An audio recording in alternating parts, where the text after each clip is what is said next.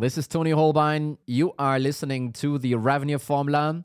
In today's episode of Why You Can't Get Rid of Commissions, we're going to talk about three things. Number one, what does the research actually say about this topic? Number two, why you probably still won't be able to get rid of them. And number three, some common pitfalls to watch out for. Enjoy.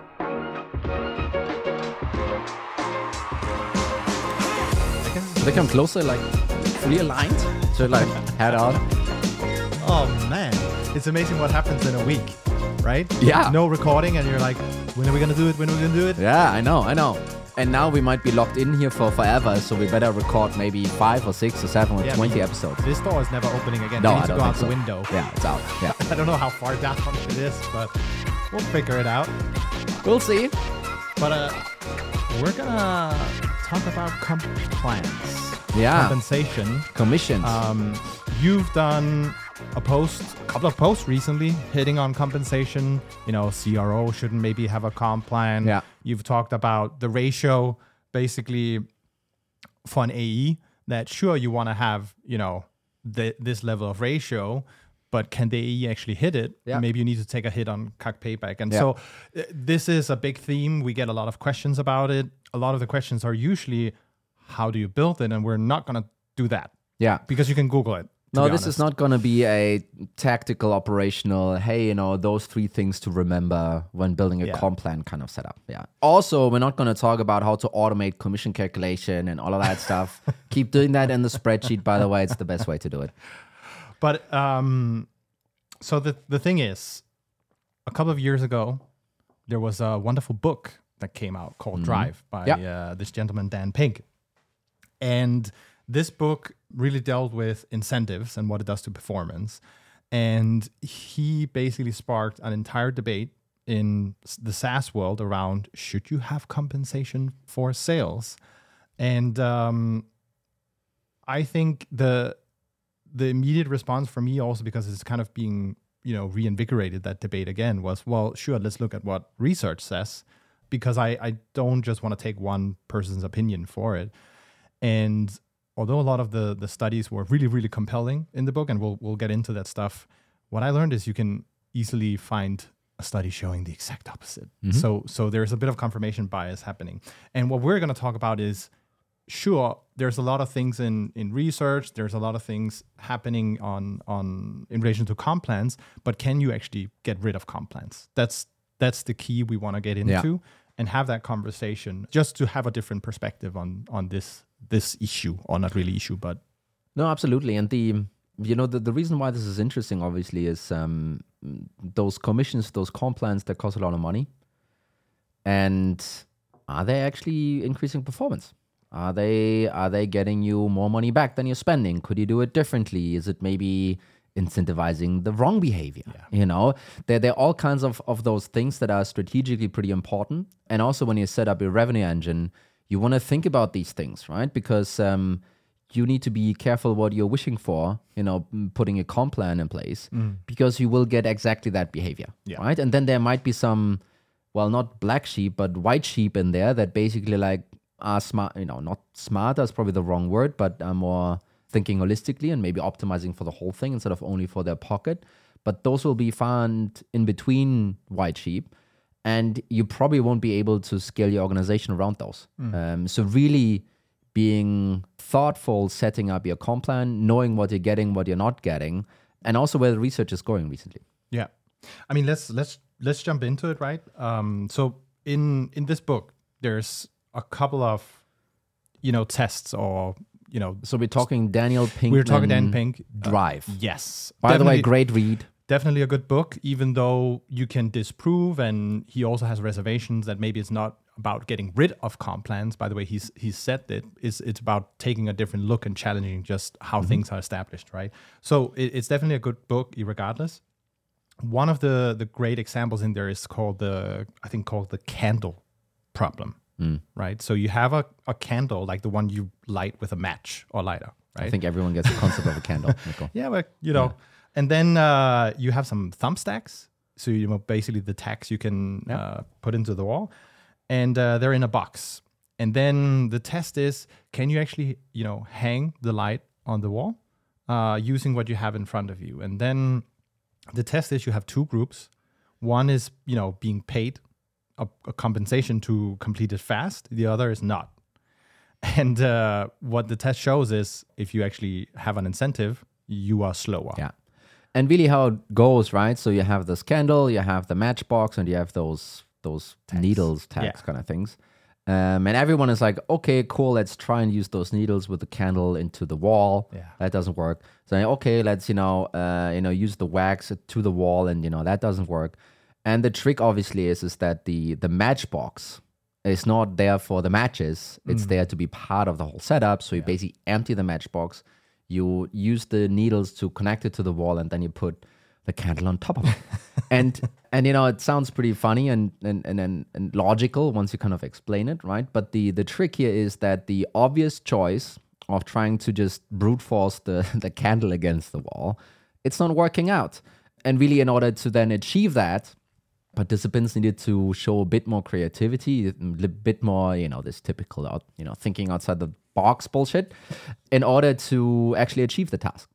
And when someone is being asked to be creative or think in a non-linear path, money actually doesn't only not help, it actually makes it slower, right? Because you're set in this, hey, there must be a straightforward thing.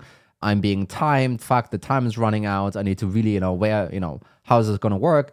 While the other side is more relaxed about it and, explores different ways to do it and then gets to the result much, much quicker than the others. Yeah. So in this case, you didn't only waste money on incentivizing someone to be creative, it also took you longer for them to come up with the right solution, right? So this is one of those examples where every business leader is like, so what are my candle problems in my organization, and am I paying people to try and figure this out quickly? And I think that's a great thing to start thinking about. Yeah. And so there's a lot of examples in the books kind of hammering on this point, right? That incentives have the opposite effect of what you would expect, basically. So the thing is, he lands at a point where if there's creative work you need to do, then incentives are no good. If you have to be just very rudimentary creative, then it's not a great thing. Versus if it's, you stand on an assembly line and you just need to put in the same screw over and over, then it does have an effect. Repetitive, mundane work, incentives work. Creative, non-linear stuff, incentives apparently not only not work, they're potentially even making it worse, right? That's kind of the finding there. And again, he's not throwing out all the financial incentives. He's actually saying, well, if you have creatives, it might actually still help to give an incentive, but not to make it an if this then that incentive. Rather make it an after-the-fact incentive. Something that someone might have not, fully expected. My immediate question was, how do you make that scale? I don't know how you want to scale that, but his ideas were like, hey, let's, we figured out a cool thing. Let's all have a summer party, these kind of things. And there's some merit to it, obviously. And he even kind of goes into parenting and raising your kids and, not paying them for bringing out the trash and things like that. Yeah. But, this is how he's differentiating. So really the straightforward stuff, and if this and that, if you complete this task, then you will get this money incentive. For the creative stuff, not really an incentive at the end of the line necessarily, but now that you have completed it really well, here's an incentive for you, or an achievement, a gift, something like that, right? Yeah. So obviously what I tried to do was, can I find research that looks at sales teams and how compensation works? So there's a lot of research on this, but there's almost no research showing performance without comps, because probably every team has compensation, by the way. So what I could find as kind of a comparable is a study around paying students for their academic performance. And it found that, yes, it does have an effect. And it can be, about the demographic. It can be all kinds of bias in the study. But it's just to say you can find the opposite view where confirmation bias comes in, into effect, basically. Yeah. So let's maybe jump into the sales side a little bit. So interesting point right there. Couldn't find any, it's not like you've spent weeks and weeks on researching this, right? So there might be stuff out there. But, on first or second or third glance, you couldn't find anything where there was a piece of research showing that specifically. So that in itself is already a little bit interesting. I think from a more practical, approach from my side, I'm sometimes just like, okay, which successful SaaS company, selling software in a competitive market with competitive talents and so forth, has done that successfully. And I know there are, a couple of those companies around, but none of them that I would consider like a breakout mega success. And I hope I'm not stepping on anyone's toes here, that actually have been able to scale a successful sales organization without relying on commissions. And that in itself is like a very strong signal to me that, hey, there's something happening here that maybe you and I try and explore today, that maybe isn't necessarily a academic research thing here, right? And really kind of double tapping on that, it's taking some of the Dan Pink stuff, maybe that's a kind of a cool question actually. Do we believe that especially sales, predominantly commission is sales, and we're going to talk about some of the other roles in a second, is this a mundane, straightforward task? Or is it a creative one that, is actually suffering under commissions, right? I would love to hear your take on it. I think it is, as with anything in life, it's so dependent on the business and how they run the sales process, right?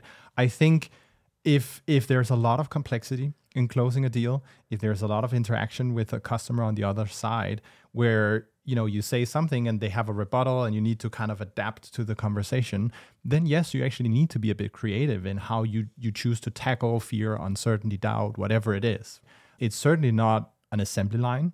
You do need to think, tactically, how are you going to approach a certain account for that to close win? Even what account should you prioritize, right? So I do think there's a lot of creativity involved. It's a different kind than what I'm used to from a marketing perspective, but it's still problem solving with a different mindset than just, okay, screw this one in, and So yes, I do think that logic, reason, and creativity is warranted. So the thing though is, everyone out here would probably say like, well, my product, that takes creativity to sell, right? Yeah. So what is, where's the barrier here? And, sometimes I think it's almost difficult or futile to, have an argument about like what is creative, what isn't. I think the other perspective actually is also, not only, hey, is it maybe not helping because it's a creative process, but also are those incentives maybe hurting the organization? Number one, from I'm a sales guy, I get this, opportunity, I can get some money for it, I'll close it. Yeah. Do I need to care whether or not that is going to be a great customer? Do I need to care if this customer is going to churn or cause grief on the customer success side? I kind of don't, right? I kind of really don't. And, a lot of people had that thought before, and then they were like, okay, wow, let's include some kind of churn metrics in your AE comp. Maybe it works when you have shorter term contracts. If you have an annual contract, I tried it, doesn't work. Because it's too far out. Many AEs will be like, I'm not sure if I'm going to be in this job in a year from now. So why do I care? And then when they are in a job, in a year from now, and then get kind of smacked with that penalty, then they're basically saying like, well, wait a minute, I think I was a great customer, but Sia's messed up, and now I get dinged. Dinged is the favorite word here, by the way. Yeah. Now I get dinged for them having screwed up. No, boss, you can't do that. Now I'm missing my target, yada yada. Right? So it's going to be very difficult to try and optimize for that on a commission scheme kind of level. Yeah. But once you peel it all back, I think, and having read up a little bit and listened to some of the thought leaders in the space on this, the reason probably isn't the specific makeup of the task or what's good and what's bad for your organization.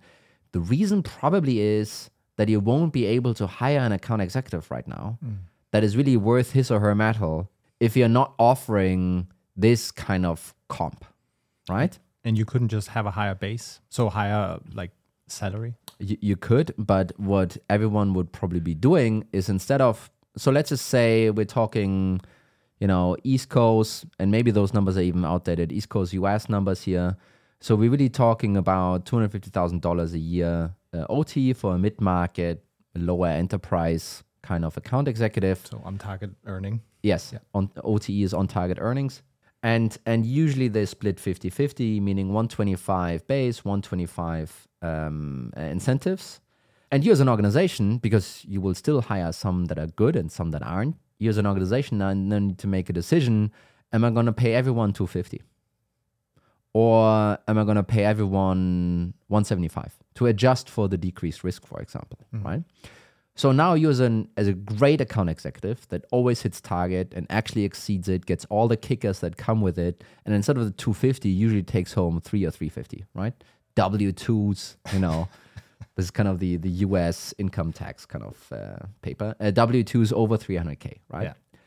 Why would you take the job of 175? Yeah. Why would you do that, right? And you couldn't pay everyone 300 because you would just be paying like wildly above market for everyone. So you're going to choose something in between. And now, looking at this from an account executive perspective, and then this is a bit economics and maybe it's not fully, the right way to look at it. But from that perspective, everyone that has been hitting below 50% or only has been taking home 175 or less will look at this number and be like, oh, I like that number. Let's go for that number. Which basically means that you're now hiring a bunch of people that are potentially not the strongest sales reps. And all the sales reps that at least think of them, honestly, of being, better than the 175, they will probably not go for this and go somewhere else. And those are probably the reps that you actually want to have, right? So I think my deep belief is I don't think commission is really helping sales reps to sell better or more. I don't think it's better for the organization. I just think it's fundamentally difficult to hire these people without offering what is currently, sadly, but it is considered market standard. And then getting the right folks in at the right pace, because yes, there will be those folks that are really awesome and are much happier with a higher base and don't have this whole commission stress hanging over them and probably will do better work. But if you need to hire 20, 30, 50 AEs in a year, can you find those specific unicorns? I don't know, maybe that's a little bit of a big word here, but those special talent guys and ladies at that pace, right? And I don't think so. So basically we're saying one of the core reasons you can't get rid of comp plans or choose to ignore it if you're going to build a team is you need the talent in place. Yeah. And that talent, it's table stakes. It's a common practice for them in order to maximize basically what they take home. Yeah. And it's an expectation set by the market. I think that's the biggest issue around that. I don't think any kind of research is gonna, suddenly change the market around. I think it's a thing that has been set, and it's going to be very difficult to get away from that for a while. I'm not sure what the solution is, but I think it's going to be difficult. Yeah. And I think to remove a bit of bias, maybe just throwing you a curveball, you and I spoke last week as we were preparing for this episode, and I said, are you actually, pro or against comps? Where do you stand? Well, I think it's a necessity, so that's that. I don't think that commission necessarily drives more or better behavior. I don't think so. I think this quarter end piece is good because it basically creates a truly believed reason for the sales rep to truly build believed urgency on the customer side. Yeah. That's really helpful. And I think sales is 80% about building urgency, really. And I'm not a sales guy, and someone might disagree, and it's about building value, Tony, and stuff. But at the end of the day, it's kind of why do they make that decision now versus later, right? And coming up with legit ideas around that, that's a lot of time being spent on this. And, having your own comp plan end in 2 days, you will get really creative really quickly and follow up a lot in order to get someone over the line, right? I think that is extremely helpful. I think that it's fostering a environment of not helping each other, which in sales sometimes is just not helpful. It's creating a lot of friction in terms of, is it my deal? Is it yours? What do the rules of engagement say? Oh, the manager can solve it. The VP needs to solve it and so forth. I mean, I've been there. Yeah. But it also creates some really nice accountability and you're good and you're bad, which, So I think on the AE side, I think I'm leaning more against, but I don't think you can actually build a large organization without. On the SDR side, so sales development rep, outbound sales basically, I'm totally leaning pro, like 1000%. And the reason is, I think that job is a little bit more mundane. It's a little bit more straightforward. It's a little bit more tough. Yeah. And having those, hey, book this meeting, $100 in my pocket kind of moment, it's good. It's helping. And you can also build, and it's terrible to say, but you can build like kickers and spiffs. Yeah. I think spiff is actually an abbreviation for something. I don't know what it is. Something performance. Sales performance improvement initiative. FF. I don't know. We really prepared for that one. But the, and we did this a lot. It's like,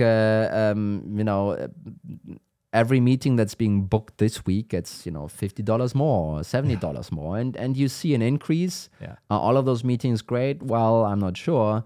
But you can see how that is helping, activities to increase and people to get really busy, right? I think also, again, it's important to realize, even on SDR level, you still want to go and attract talent. And if you have a high-performing SDR, it's a natural progression for him or her to become an account executive. And most likely, that's going to be a really good account exec, by the way. Yep. So again, I think it's just important for us to remove kind of our personal opinions and just tell you where we actually stand. This is more logic driven at the end of the day, really. And that's also how you should approach it. Yes. And I think this is I would actually go on to the CSM side here for a second. Yeah.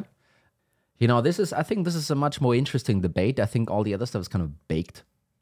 Should I give AEs comp or not? It's like, well, you probably can't avoid it. I'm sorry. But on the CSM side, the market hasn't been set yet. The market expectation is not to necessarily have commissions. Usually the kind of talent you attract there, they sometimes do not like commissions. Maybe this is a European thing. Maybe it's not so much a US thing. And I actually think that, so I did it once. I started paying commission to CSMs. And it had all the terrible results you could wish for. So what happened? I mean, first of all, and this is a good thing, scrutinizing the targets. Can I actually even hit 95% GRR this quarter? And the thing is, if you have 90 days cancellation periods, you kind of walk into the quarter and you're like, well, I couldn't. On day one, right? So that was like we should have seen that one coming. You can move around some definitions and so forth. But I think the bigger issue there then became CSMs are creating value in all different areas, not only at the renewal stage, also at onboarding and in between, and also, about asking for customer case studies, asking for reviews on G2, asking for, maybe snippets that can be used, asking for, hey, can you jump on a call with this prospective customer? They really want to talk to someone that already is a customer and, figure out how this works. There are things about, hey, do you want to star in our webinar series? I mean, there's so many other things that basically the CSM needs to ask for. And very quickly, it became how much money do I get for a G2 review? Yeah. How much money do I get for this person actually going on to the webinar? Yeah. And what if we close a deal from the webinar? And, all of those questions, and you basically then start arguing against the VP of that organization because, he or she might see the reason for it. And you just get lost in this, endless maze. And I can only recommend everyone listening, don't do commissions for CSMs. It's a world of hurt. Now, if your definition of a CSM is more like CSM is customer success manager. If your definition is more like an account manager, where the CSM is actually pushing for upsells and asking for signatures, and it's not this traditional friend of the customer. Sure, then there's a conversation to be had around commissions, but then just call that person account manager, and then you will also get salespeople running in those roles, and then it's kind of makes a little bit more sense. But everything else around the CSM piece here, I've been burned by the experience. Let's just say it like that, and I really wouldn't recommend anyone else to do it. It's also a shame to spend more time on the comp plans than initiatives that drive revenue. Yeah, and sometimes it's healthy. Yeah. It's good to be double checked. It's good that these folks are asking you as a leader to how are we actually going to achieve this? Because that's a question you get a lot from account executives, actually. Even in the interviewing process, how many of your folks are at target? How many are actually have exceeded target in the last year and so forth. And basically that's shorthand for, is the support network around those reps actually working in order to make them successful? Yeah. Which is obviously super important for the individual account executive, but also for you as a leader. Hey, is my revenue engine set up in the right way? Yeah. Do I need another AE? And, once that an AE joins, will that AE get the support in terms of opportunities or leads or whatever in order to get to target and so forth? And, that's a tricky thing you need to think through. Yeah. And then if you do feel comfortable, then it's a good, test for you then to also hire more AEs. Yeah. So I'm thinking a bit, what would be interesting. So there's a bunch of challenges you're going to face with comp plans, and there's no way we can get into all of them because it also depends on how you set them up. But what I'm curious to hear is, what are some watch outs if you're either running comps today or thinking about implementing it? What are some of the pitfalls you would, try and pay attention to in that process? Yeah. So number one, you need to realize that paying your best reps more is the cheapest commission you can ever get. So what does that actually mean? Basically, the best reps that are not only going 100%, but maybe 120, 150, 160%, they are kind of paying for the base salary that all the underperforming reps are, costing you. Paying that person more commission is basically giving you, that performance for 50 cents to the dollar in that sense, right? Because base has already been done and the commission scales as it does.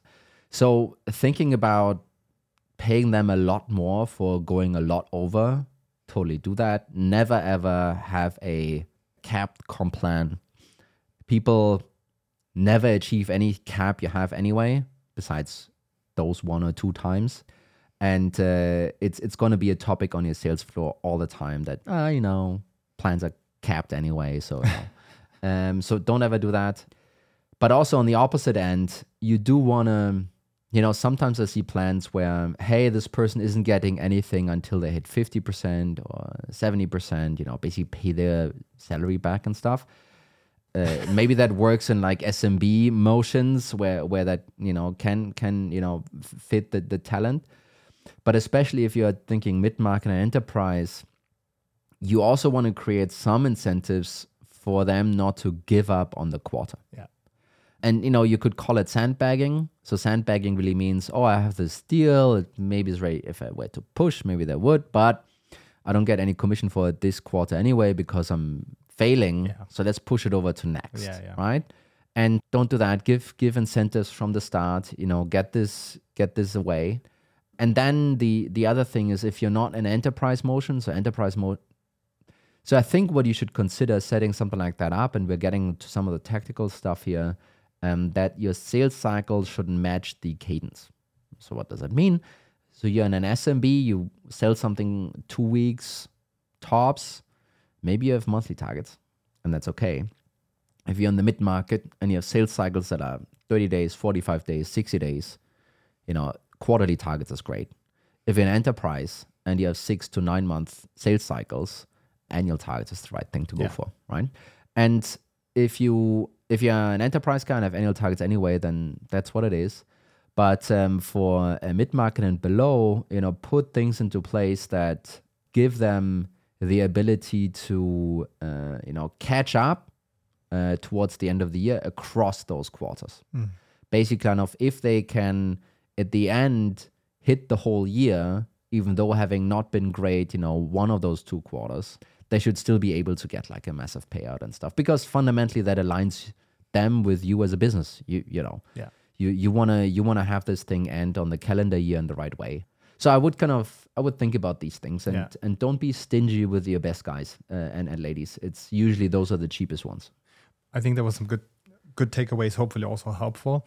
Like we said in the beginning, there's a ton of things you can find on Google in terms of how to actually build it. Yeah. This was really intended to give a different perspective, maybe not get lost in this, should we even have it conversation. It really depend on the business at the end of the day. And by the way, I think we could probably talk, for another hour or two also, because we haven't been in the studio for what about marketing? Shouldn't they be getting like a commission? Yeah, I think they should. I think so, right? Podcast because it's not that a creative process anyway, right? Because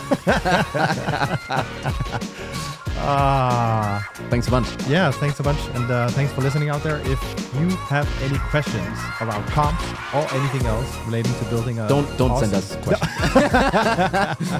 Send them in, and maybe at some point we have enough to do a Q&A episode. That could be fun, actually. So hoping to hear from you. We're still getting a lot of feedback, and we're absolutely loving it. Yes. So appreciate you listening, and have a good one. Thanks a bunch. Thanks, Mikkel. Thanks, Bye-bye.